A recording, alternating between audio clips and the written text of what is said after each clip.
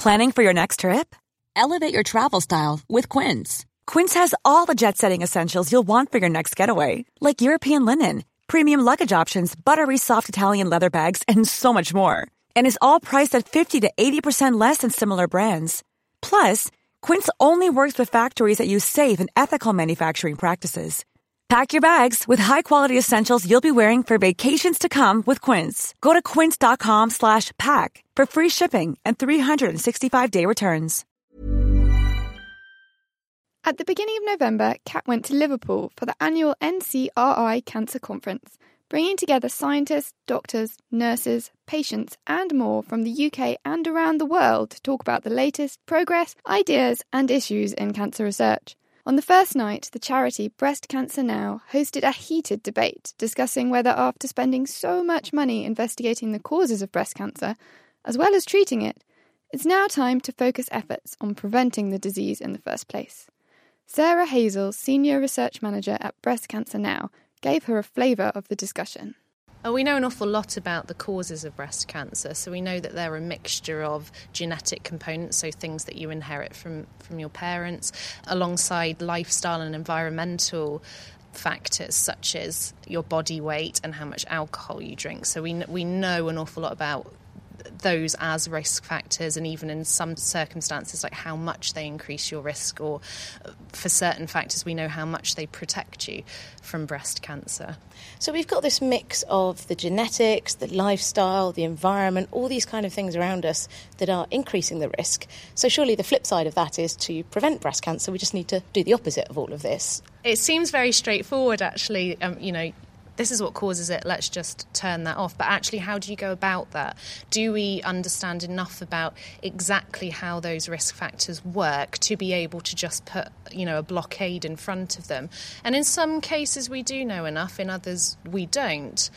We know, for example, if you can maintain a healthy body weight, you will reduce your risk of breast cancer. But actually, everybody listening to this knows that is not an easy thing to do. Like, how do you go about doing that? How do you go about doing that successfully? And how do you go about doing that on a national level to reduce the nation's breast cancer risk is a very, very difficult question. But, we've seen massive changes in things like smoking incidents over the last several decades that have come from increased knowledge and public awareness campaigns and policy and, political will behind them. Changes have happened, and we've seen a huge reduction in that sort of behaviour. Are we going to see the same in terms of, our eating habits and our exercise, our level of activity? We would hope so, but there's definitely a long way to go with that, and how best to do it remains unknown, and we need research to kind of figure that out. Why is it so difficult to do research into how to prevent cancer? Just because of the sheer numbers of people that you need to involve in your study, or to be able to say at the end of that study, yes, this strategy definitely has this effect and it definitely leads to a reduction in cancer incidence. So you need just so many thousands and thousands of people because they're all starting off without cancer. So you can't pre-select them in any way. So you have to start off with so many and then follow all of them for such a long period of time, some of them doing whatever your intervention is that you're testing and others not, to be able to then say, oh, yes, this worked. And it's years and years to kind of get that answer. And then that's just one thing. So then you have to do another years and years study to test anything else. Or what about combinations of things? That's a particular problem as well. So if we focus on something like obesity, if we manage to, get that under control with a certain intervention, how is that then impacted by participants in that study who drink a lot of alcohol versus not drinking a lot of alcohol? Is there an interaction between those risk factors? Does one lead to the other? Are they independent? And so there is an argument that we need to understand more of that first before we can effectively go about creating the strategy. So it's, when is the point though at which you start trying to do these things? And that was really the focus of the debate last night. And was there any conclusion about, okay, this is where we should go right now? Where is the first step? Where is the key thing? We had a lot of different opinions on this last night, it has to be said. We had a few people who were very pro developing medicines to go about preventing breast cancer, and some of those already exist in things like tamoxifen and other drugs that very effectively prevent breast cancer, but not everybody wants to take a drug.